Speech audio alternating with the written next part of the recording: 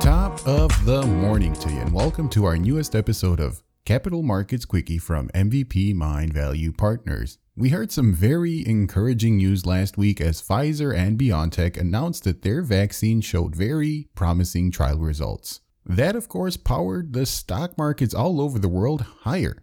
However, the coast isn't clear yet, but the light at the end of the pandemic tunnel just got a little bit brighter. My name is Endrit Sella, coming at you from Frankfurt, Germany, Europe's financial hub and home to the ECB.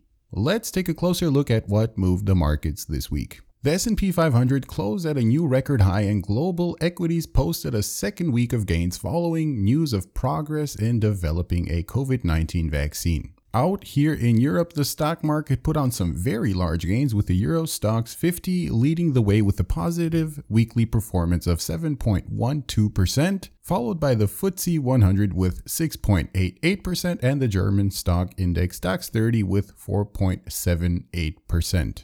Most of last week's performance came on Monday after Pfizer and BioNTech announced that their vaccine had 90% effectiveness in their large study. And that, of course, triggered a wave of hope and optimism that a medical solution will address the health crisis and accelerate the economic recovery. It was also interesting to see that the cyclical sectors that have been negatively impacted by the pandemic and are more sensitive to the reopening of the economy outperformed last week. Companies like Anheuser-Busch, Lufthansa, Boeing, Airbus, TUI, and the list goes on and on were the clear winners this week. And the tech giants that we've come to know and love were the clear losers this week. So we clearly saw the first sign of a sector rotation in the stock market this week. A similar rotation occurred across asset classes with small caps and international stocks outpacing US large caps. For example, the European stock market clearly outperformed the US stock market last week. The Euro Stoxx 50, as I mentioned already, put on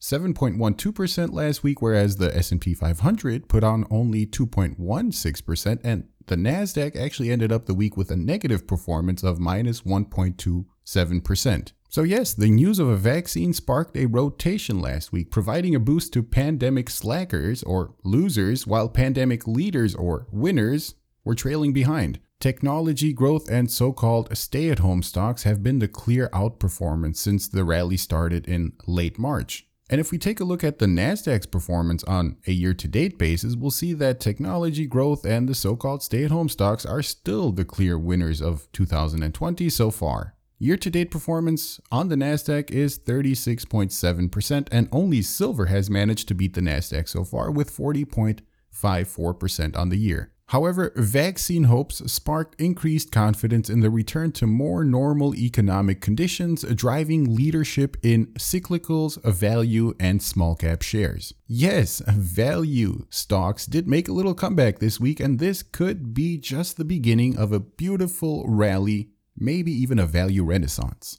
I believe the rotation last week was an appropriate market reaction and something that I've been talking about for quite some time now. As the post-vaccine expansion extends in the future, I anticipate additional rotation as economically sensitive cyclical investments benefit from persistent growth. However, that doesn't mean that the rotation will be consistent or uninterrupted. It's always a good idea to balance your portfolio across many asset classes and sectors and maintain appropriate diversification that can help navigate any path ahead. And that, ladies and gentlemen, concludes today's Capital Markets Quickie. To all of you listening from every corner of the globe, I wish you all the best and stay tuned for our next episode on Sunday, November the 22nd.